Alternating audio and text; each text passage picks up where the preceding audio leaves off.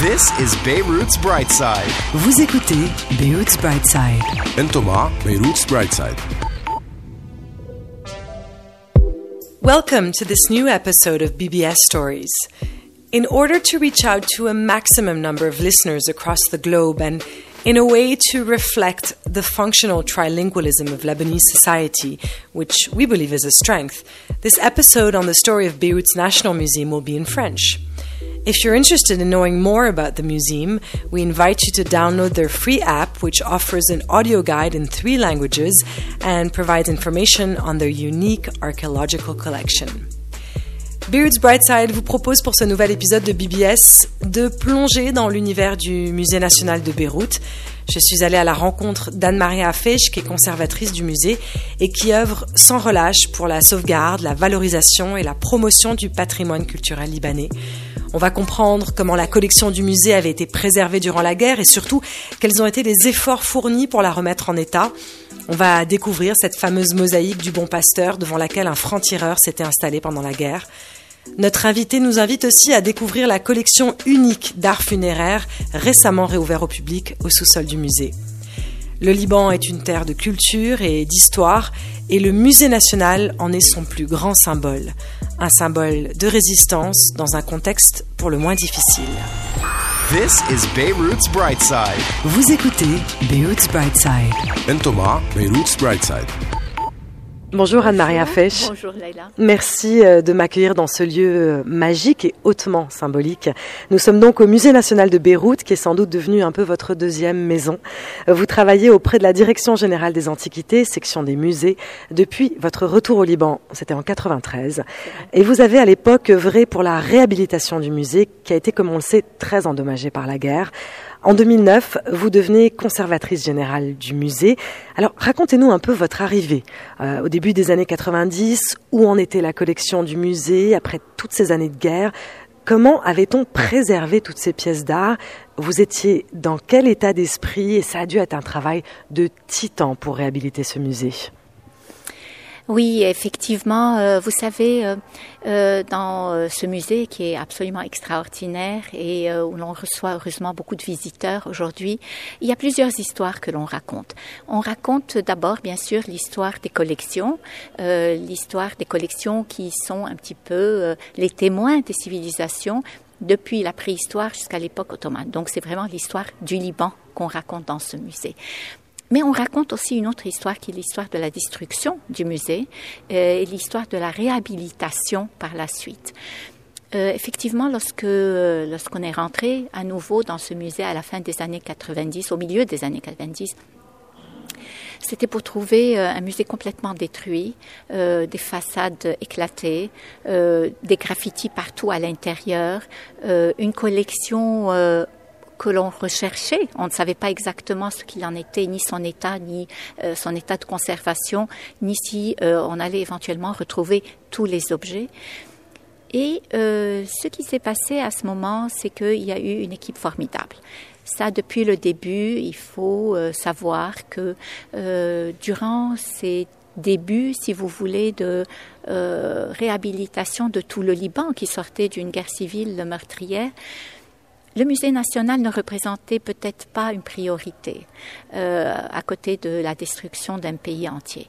Et donc, heureusement qu'il y avait un petit groupe de gens qui étaient passionnés et qui le sont encore et qui, avec à ce moment le directeur général qui était Camille Asma, une équipe d'archéologues que Suzy Hakimian dirigeait à l'époque, ont décidé de reprendre en main ce musée et de faire en sorte de réhabiliter la collection. Cette histoire, comme je vous disais, on la raconte à tous les visiteurs. Il y a d'ailleurs un documentaire qui est montré chaque heure et qui raconte en 3 langues la destruction, la reconstruction et le musée aujourd'hui. Donc, ce musée, pour moi, est vraiment une leçon d'espoir. Et une leçon d'espoir surtout lorsqu'on connaît et lorsqu'on revoit les images de destruction. Nous sommes dans un état d'esprit très différent de ce qui se passe aujourd'hui dans les musées, je dois dire. À l'époque de la guerre civile libanaise, donc entre 75 et 91, grosso modo, il y a eu beaucoup de milices, de soldats, d'armées qui ont envahi et qui se sont carrément installés au musée. Jamais avec l'idée de vandalisme ou bien l'idée de vol. Il y avait d'autres impératifs, tout simplement. C'est que ce musée était placé sur la ligne verte, qui était la ligne de démarcation, qui séparait deux parties de Beyrouth, est et ouest. Et donc, ce musée représentait d'abord, comme un bunker un petit peu, un endroit où on pouvait s'installer, d'où on pouvait combattre, où on pouvait se restaurer, on pouvait dormir. Donc, voilà ce qu'on a trouvé en premier. À l'intérieur de ce musée, c'était des lits. Évidemment, c'était un lieu où, sur tous les murs, il y avait des graffitis. Les gens avaient laissé des messages. Et des gens se battaient à partir du musée. C'est pour ça, d'ailleurs, que ce musée a été très détruit. Là, on est vraiment au cœur de la guerre, si vous voulez, au cœur des destructions. En amont, ce qui s'est passé, c'est un homme formidable qui s'appelait l'émir Maurice Chehab, qui était conservateur, qui était directeur général des antiquités au Liban et qui a consacré pratiquement sa vie à ces antiquités et à ce musée. Il a lui-même fait ce musée. Donc Maurice Chehab, au début de la guerre, voit très vite l'urgence de protéger les collections. Et il ramasse, lui, avec l'aide de sa femme, Olga Chehab, qui était une dame formidable et dont on parle peu souvent, malheureusement. Ils ont donc très vite ramassé la collection qui se trouvait donc exposée dans les vitrines du premier étage et ils ont placé tous ces objets en lieu sûr. Que veut dire en lieu sûr? Ils les ont placés dans des boîtes spécialement conçues à cet effet et ils ont tout caché au sous-sol du musée. Pourquoi au sous-sol? Parce que tout simplement, il était difficile de circuler avec les objets, de sortir. On était déjà en pleine guerre. Et donc, le seul endroit était le sous-sol du musée. Mais ce qu'ils ont fait plus que ça, c'est qu'ils ont placé ces objets sur des étagères, à l'intérieur d'espaces d'alcôves, qu'ils ont ensuite murés. Donc, celui qui n'avait pas les plans du sous-sol de ce musée ne pouvait même pas imaginer que derrière les murs se cachait la collection, les trésors qu'on appelait du Musée national. À l'étage, puisque le musée est composé de 3 étages, donc il y a le premier étage où étaient les petits objets, le sous-sol où était donc la collection d'art funéraire et le hall central où étaient exposées les pièces les plus larges de la collection lapidaire. Donc essentiellement des pièces en pierre de très larges dimensions comme des sarcophages, comme des grandes statues, mais aussi des mosaïques. Et donc tous ces objets ont été, bien sûr, les Chehab ont eu cette sensation qu'il fallait également absolument les protéger de peut-être de vandalisme, peut-être de graffiti, peut-être de détérioration. Et Maurice Chehab a eu l'idée extraordinaire à l'époque, dans les années 80, de couvrir les grands objets, de construire en fait des blocs de béton avec du parpaing et du béton. Et donc de cette façon, tous les objets de grande dimension étaient protégés par des énormes caissons de béton. À notre entrée au musée, puisque vous me posez cette question de l'entrée au musée dans les années 80, tout ce qu'on voyait était des blocs de béton, un petit peu comme un musée un petit peu surréaliste, avec ces blocs de béton qui scandaient un petit peu partout ce hall central du Musée national. Et donc, de cette façon, en fait, toute la collection a été protégée. Et d'une part, donc, les petits objets au sous-sol, et d'autre part, ces gros caissons en béton qui étaient un petit peu éparpillés dans tout ce musée. La période de réhabilitation, parce que c'est à partir de là donc que les choses commencent à prendre forme, à partir des années 95, la première priorité a été bien sûr de fermer les portes et fenêtres et de protéger un petit peu ce bâtiment qui avait beaucoup souffert puisque sur la ligne verte, la ligne de démarcation. Les portes et fenêtres étant fermées, a débuté un chantier incroyable à l'intérieur du musée qui a été de redécouvrir toute la collection.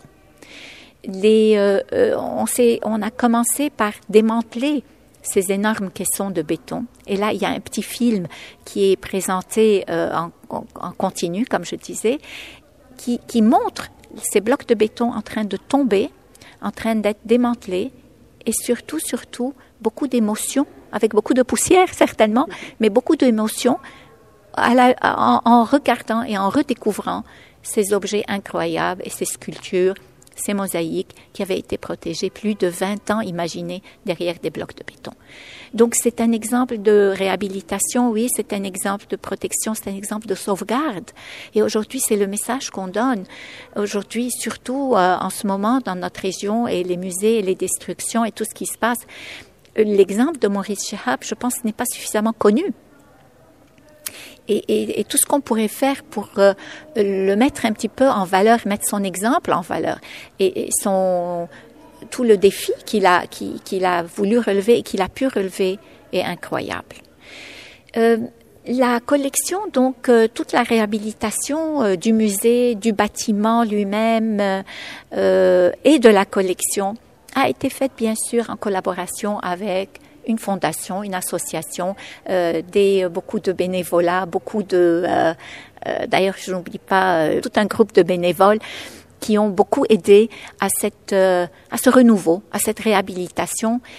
Des fondations qui ont pu également payer, parce que comme je vous disais, le ministère de la Culture n'avait peut-être pas à l'époque les moyens de pouvoir donc reconstruire ce musée, de réhabiliter, de restaurer les milliers d'objets qui avaient été, si vous voulez, endommagés par le temps et par cet entreposage un petit peu fait à la va-vite.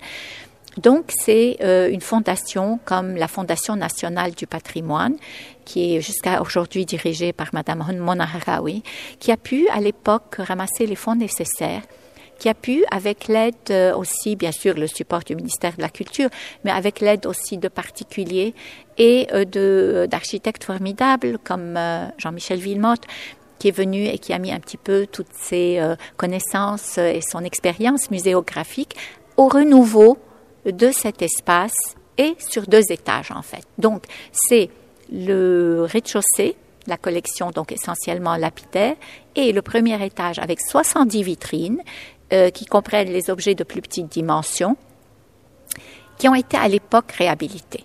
Et donc, on est en 1999, la réouverture, après toute cette période de guerre civile, 30 ans de fermeture, donc c'est quelque chose d'extraordinaire. C'est un événement incroyable, la réouverture du musée. Et à ce moment-là, le sous-sol ne faisait pas partie de cette réouverture pour différentes raisons, parce qu'il y avait eu des remontées d'eau, parce que le sous-sol était plus humide, parce qu'il fallait travailler plus l'environnement. Et donc, tout ceci a un petit peu retardé la réouverture du musée qui s'est faite l'année passée. En fait, il y a quelques mois, exactement le 7 octobre 2016, le travail de réhabilitation du sous-sol a pu être fait grâce au fonds généreux du gouvernement italien qui a financé ce renouveau muséographique, si vous voulez, pour 1 020 000 €, ce qui était un don extraordinaire donc du gouvernement italien au ministère de la Culture. Le sous-sol que je vais vous montrer tout à l'heure est dédié à l'art funéraire. Et donc là aussi, nous avons respecté un petit peu le plan de Maurice Chehab qui était dans ces 3 étages de raconter l'histoire du Liban et de raconter de manière chronologique, mais également thématique. Parce que finalement, raconter l'art funéraire, c'est un petit peu raconter le passé de ces hommes qui ont vécu avant nous et de raconter leur vie. Puisque souvent dans les tombes, il y a des objets qui sont les plus précieux, qui sont les plus beaux et qui sont les plus émouvants. aussi. Donc, ce sous-sol n'avait pas été ouvert au public depuis 1975, si je comprends bien. Oui et non, je vais vous dire pourquoi. Parce qu'au moment de la réouverture, de la première réouverture du musée en 1997, avant la réouverture finale de 99, il y avait eu donc cet espoir qui était de montrer aux gens ce que le musée comprenait. Et donc, il y a eu une volonté d'ouvrir, même dans l'état dans lequel c'était, qui n'était pas donc un bon état évidemment, mais de montrer quand même que les collections étaient là. Un message pour montrer aux Libanais et surtout, je dois dire aux Libanais, que leur collection nationale était encore présente. Vous savez, tout de suite, en rentrant dans ce musée, à la fin de la guerre, c'était le musée national, il n'y a plus rien, on ne voit plus rien de la collection, tout a été perdu. Pas du tout. Tout avait été protégé. Et donc l'idée de remontrer, c'est pour ça que le sous-sol avait été ouvert une petite période en 97. Et ensuite, à partir de 2010-2011, un des monuments de ce sous-sol, qui est la tombe de Tyr, qui est une tombe transportée de la région de Tyr au musée national, avec ses fresques, les 4 murs recouverts de fresques extraordinaires, avait été restauré à cette époque, donc 2010-2011, grâce également à une aide du Bureau de coopération italienne à Beyrouth. Et donc, ça avait permis donc aux gens de rentrer, de voir qu'il y avait encore des trésors à dévoiler, qu'il y avait encore de l'argent à mettre pour pouvoir pour arriver à ses fins et ouvrir le musée dans ses 3 étages. Et voilà pourquoi le gouvernement italien a décidé de continuer cette aventure avec nous et de nous aider à réhabiliter le musée dans ses 3 étages. Donc on est toujours là au rez-de-chaussée du musée et vous allez parler d'une pièce en particulier. Oui, d'une salle d'abord et ensuite d'une pièce. La salle a été nommée au nom de Maurice Chehab. C'est pour ça que vous avez ce panneau avec une photo du directeur général des Antiquités, donc qui a donné et sa vie et son expertise et à la direction des Antiquités et en particulier au Musée national. Ce qu'il y a également dans cette pièce, qui est la pièce, si vous voulez, le plus à l'angle avec ce dont on parlait, qui était la ligne de démarcation. Et donc, c'est dans ce lieu-là, dans cette pièce, que les combattants, je vais les appeler comme ça, les combattants se réfugiaient le plus souvent. Dans cette pièce, au moment où on est rentré, nous, dans les années 90, au début des années 90, c'est ici qu'on a trouvé donc la plus grande partie de leurs reliques, je dirais. Ça veut dire les lits, leurs tables, leurs chaises, les graffitis au mur, mais également leur installation. L'installation armée. Ce qui veut dire que là, ils s'installaient de derrière ces murs et qu'ils tiraient à partir de cette pièce-là en particulier. Donc il y avait des barricades ici, là où on se trouve. Oui et non. Regardez ce trou que vous avez dans l'angle inférieur d'une mosaïque qui est plaquée contre le mur. Cette mosaïque s'appelle la mosaïque du Bon Pasteur. C'est une allégorie du Christ, c'est une mosaïque d'époque byzantine du 5e siècle, découverte à Jnah, pas loin de Beyrouth. Cette mosaïque a été trouée dans son angle inférieur par un franc-tireur qui a décidé de s'installer juste là, pas à cause de la mosaïque, mais juste parce que l'angle probablement lui convenait et qu'à partir d'ici, il pouvait viser les passants qui essayaient de traverser Beyrouth d'une région à une autre, d'est en ouest. Et donc, en rentrant dans cette pièce-là, dans les années 90, voilà ce que nous avons trouvé.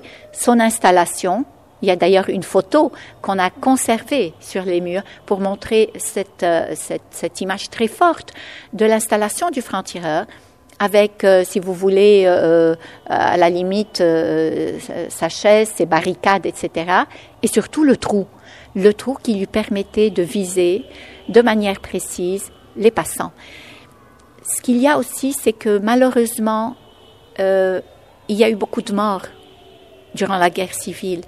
Et le passage du musée était devenu synonyme de danger. On parlait du passage du musée comme d'un passage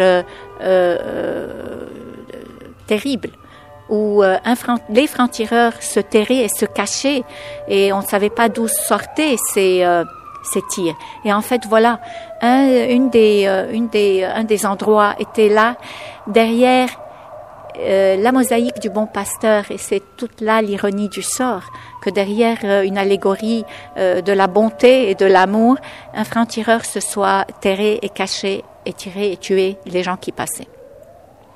Donc nous avons décidé de garder cette mosaïque du Bon Pasteur telle qu'elle, à la limite avec le trou qu'on a un petit peu colmaté pour ne pas avoir des insectes et par mesure de sécurité, ne pas avoir aussi des souris qui se baladent au musée éventuellement.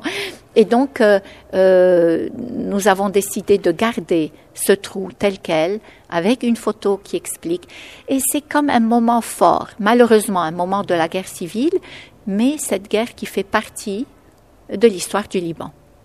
Et donc, il fallait absolument garder une image, et garder une image pour se souvenir, et garder en mémoire les dommages de la guerre, certes, mais aussi les dommages de la guerre sur le musée national. Nous sommes dans ce fameux sous-sol qui est l'étape finale de la restauration du musée. Ça a été la réouverture de ce sous-sol à l'automne 2016, vous le disiez tout à l'heure, un espace avec des objets exceptionnels qui sont exposés, qui se rapportent à l'art funéraire de différentes époques. Une très grande fierté, j'imagine, après toutes ces années d'efforts. C'est la dernière grande étape. C'est vrai, beaucoup de fierté, mais aussi beaucoup d'espoir. Je vais vous dire pourquoi, parce que c'est un message d'espoir, cette ouverture. C'est pas tant d'ouvrir de nouvelles salles, bien sûr, c'est une fierté pour le musée, mais c'est aussi un message d'espoir, pour montrer que même 41 ans après la fermeture, nous avons pu ouvrir, malgré le peu de moyens, il faut le dire, le ministère de la Culture n'est pas ce qu'il y a de plus gros comme budget de l'État, mais nous avons pu, avec les aides, avec surtout les bonnes volontés, je dois dire, d'arriver à cette étape qui est de remettre en marche le musée national dans sa totalité, dans ses 3 étages, avec sa collection, enfin pas en entier bien sûr, mais je veux dire les œuvres les plus spectaculaires et les plus importantes, et aussi de remettre le musée national sur l'échiquier international. Et c'est là qui a eu un impact non seulement national mais international. Donc au niveau national, les Libanais, je dois dire que les visiteurs ont carrément doublé depuis l'automne, essentiellement parmi les Libanais qui sont très fiers de retrouver une collection nationale, d'avoir ce niveau d'exposition et de muséologie. Et bien sûr, au niveau international, parce que les gens arrivent en disant « on aimerait visiter les nouvelles salles », évidemment. Donc, on est un petit peu gagnant à tous les niveaux. Et ça, c'est beaucoup de fierté, oui, et un grand message d'espoir, comme je disais. Alors justement, le patrimoine, la richesse archéologique du Liban, notre culture s'exporte. On est reconnu aujourd'hui sur la scène internationale. Oui, aujourd'hui comme hier, il faut le dire. Mais aujourd'hui, un petit peu avec plus de force. Nous sommes régulièrement sollicités pour participer à des expositions. L'année passée, par exemple, en 2016, on a participé à une exposition au Metropolitan Museum et à Durham, en Angleterre. Cette année, nous allons participer à une exposition à Lima, à l'Institut du monde arabe. Donc, nous sommes régulièrement, effectivement, sollicités. Bien sûr, comme Genève, en 2014, il y a eu cette grande exposition qui s'appelait donc Fascination du Liban et qui a attiré plus de 25 000 personnes en l'espace de 6 mois. Imaginez l'impact que c'est. Imaginez l'engouement aussi. On sent vraiment une réelle demande.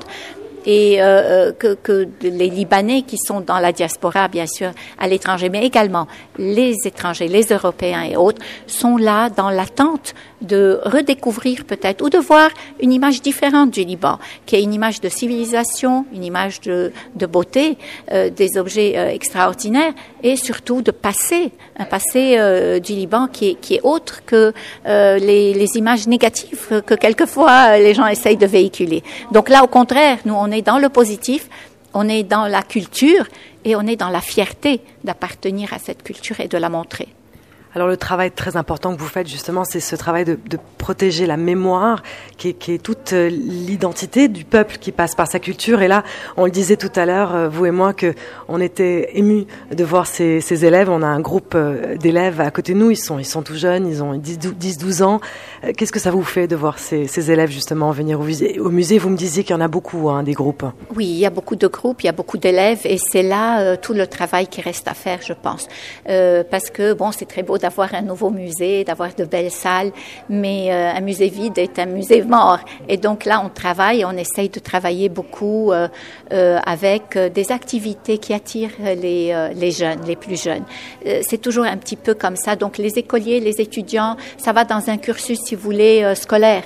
Mais moi, ce que j'aimerais arriver à quelque chose d'un petit peu plus, de faire en sorte que ces adolescents ou ces jeunes viennent d'eux-mêmes, sans avoir à attendre que l'école les amène. Et là, je pense que c'est important de développer. Là, j'ai des petites idées, des jeux, des blogs, quelque chose d'un petit peu plus interactif peut-être. Là, vous avez démarré avec l'application, justement, l'application qu'on peut downloader sur nos téléphones avec un audio guide et plein d'informations sur le musée. C'est vrai, donc cette application, c'est notre fierté, une de plus. Et donc, Beyrouth National Museum, que vous pouvez downloader donc gratuitement sur vos téléphones portables, est en 3 langues d'abord. Ensuite, c'est une très belle collaboration entre le secteur privé et public, je dois dire, parce que donc le secteur privé, c'est un couple qui nous ont gracieusement financé les Megardiches, et donc à partir de ce financement privé, on a pu développer une application où il y a non seulement le plan des 3 étages, mais également une grande partie de la collection. Et surtout, il y a l'audio guide. Donc, si vous avez cette application sur votre téléphone, ça vous permet de visiter le musée par vous-même en 3 langues. Dans ce sous-sol, donc, pour revenir un petit peu ici, dans ce qui est exposé, nous avons voulu raconter les rites, les rituels. Et là, on est reparti dans tout le territoire libanais, comme nous faisons toujours, bien sûr, au Musée national, en essayant de regrouper de tous les sites archéologiques sur tout le territoire des objets, des découvertes, qui montrent donc que ce peuple, même avant qu'il n'y ait quelque chose qu'on appelle Liban aujourd'hui, il y avait quand même une unité de civilisation, une unité de croyance, une unité donc que l'on voit dans ces objets, dans ce qu'on appelle le mobilier funéraire. Donc le mobilier funéraire, ça peut être des poteries qu'on découvre à l'intérieur des tombes. Ça peut être des bijoux qui sont absolument extraordinaires. Ça peut être des amulettes qui témoignent de toutes ces croyances, de toutes ces espoirs que les gens, donc, puisque les gens déposaient avec eux tous ces objets. Ça peut être des objets en ivoire, venez voir comme ils sont beaux, ceux-là, découverts donc tous dans des contextes de tombes, des amulettes de nouveau et des armes. Parce que bon, nous avons des tombes de guerriers, nous avons des tombes de prestige. Voilà, ce que nous avons fait également, c'est nous avons placé des bornes un petit peu interactives avec ici comme un film qui passe en continu, qui a été fait par une équipe qui est l'équipe de l'Université de Barcelone, qui a fouillé pendant longtemps le site du cimetière phénicien de Tyr. Et donc ici, il raconte de manière très simple, je dirais, une cérémonie d'incinération, puisque c'est ce qui se développe entre le 9e et le 8e siècle avant Jésus-Christ à Tyr, et donc comment les cendres étaient récoltées, déposées dans des urnes, parce que là, dans cette vitrine, qui est notre vitrine 10, nous avons la représentation d'une tombe, mais présentée de manière très graphique. Nous avons 2 urnes dans une espèce de fosse. Nous avons des céramiques cassées à côté et une stèle. Donc, c'est un petit peu cette représentation de la cérémonie qui est visuellement présente, mais en même temps qui explique l'exposé, les objets exposés dans l'intérieur de cette vitrine 10. Alors, Anne-Marie, qu'évoque Beyrouth's Brightside pour vous? Quel est ce côté positif, lumineux de Beyrouth, du Liban en général? Qu'est-ce qui, d'après vous, peut nous donner des raisons de croire en ce pays et d'y rester? Pour moi, la réponse est très simple, c'est le Musée national. Le Musée national qui est un petit peu peut-être un microcosme, un petit peu de Beyrouth aujourd'hui. D'abord parce que ça rassemble l'histoire pas seulement de Beyrouth, mais du Liban. Ça renferme les objets les plus beaux. Ça raconte les histoires des gens qui ont vécu avant nous sur cette terre. Et c'est un petit peu tout ça qui est évoqué dans ce musée national, qui est brillant, qui est lumineux. Regardez la lumière extraordinaire, qui est un petit peu cette lumière chaude et ocre, un petit peu qui qui est un petit peu celle du Liban aussi. Et voilà, donc pour moi, c'est certainement le musée national. Et c'est une leçon d'histoire, d'histoire et d'espoir, comme je vous disais. Et c'est à ce niveau-là que c'est important donc de croire en ce Liban. Pour moi, c'est là le grand message, de croire en ce Liban, comme ont cru les gens et le comité fondateur en 1920 et 25 qui ont voulu faire un musée et rassembler des antiquités pour raconter une histoire commune d'un Liban qui n'existait pas encore, puisque il a vu naissance en 1943. Donc c'est un petit peu ça, c'est la continuité, comme je vous disais, la continuité de ce message, qui est un message fort de croire au pays et de montrer l'image la plus belle probablement, et qui est l'image de notre culture. Notre culture qui est finalement un mélange de tellement de choses et de tellement de civilisations, et on peut pas parler d'une seule, mais on raconte tout, un petit peu comme dans ce sous-sol que je vous ai montré, qui raconte l'histoire depuis la préhistoire, puisque les objets les plus anciens sont datés de 100 000 jusqu'à l'époque ottomane, donc 1830. C'était hier 1830. Donc c'est un petit peu ça pour moi le Liban, et c'est un petit peu l'image la plus forte aujourd'hui pour moi, c'est certainement le musée national, et c'est l'image qu'on veut véhiculer, qu'on veut continuer à montrer. Merci beaucoup Anne-Marie, et surtout bravo pour tout ce travail. Merci à vous, et j'ai hâte de vous revoir au musée national. Merci, avec grand plaisir. This is Beirut's Brightside. Vous écoutez Beirut's Brightside. En Thomas, Beirut's Brightside. Voilà, Beirut's Brightside, c'est ça. Aller à la rencontre de gens passionnés et passionnants comme Anne-Marie Affiche, qui dans cet épisode a partagé avec nous une leçon d'histoire, mais d'espoir avant tout. Ce musée, grâce à tous ceux qui se sont battus et qui se battent encore aujourd'hui, reste un symbole fort de résistance, de persévérance, et nous donne une raison de plus de croire en ce pays et d'en être fiers. Till next time.